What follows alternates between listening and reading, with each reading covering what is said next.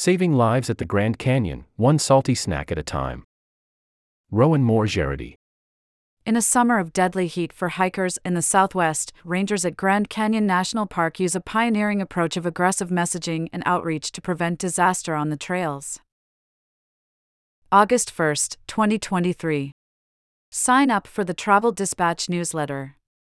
Essential news on the changing travel landscape, expert tips and inspiration for your future trips. Watching weary day hikers start the long uphill hike from Phantom Ranch, a ranger station at the bottom of the Grand Canyon, Jeff Schwartz has learned to look for telltale warning signs. They've got the salt stains all over their shirt and clearly have a day pack on, and you're like, let's prevent some search and rescue by talking with these folks, said Mr. Schwartz, a paramedic and backcountry park ranger who has worked at Grand Canyon National Park since 2012. After a dozen summers on the trail, he also knows what to offer: a comfortable seat in the shade of the ranger's office, maybe something salty to eat. It's amazing what a bowl of ramen noodle soup will do, he said.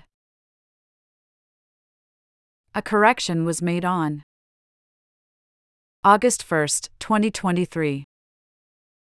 An earlier version of this story misstated the length of a hike in the Grand Canyon. The Bright Angel Trail between the Colorado River and the South Rim is 8 miles, not 10. When we learn of a mistake, we acknowledge it with a correction. If you spot an error, please let us know at nitnews@newyorktimes.com, mailtone@newyorktimes.com.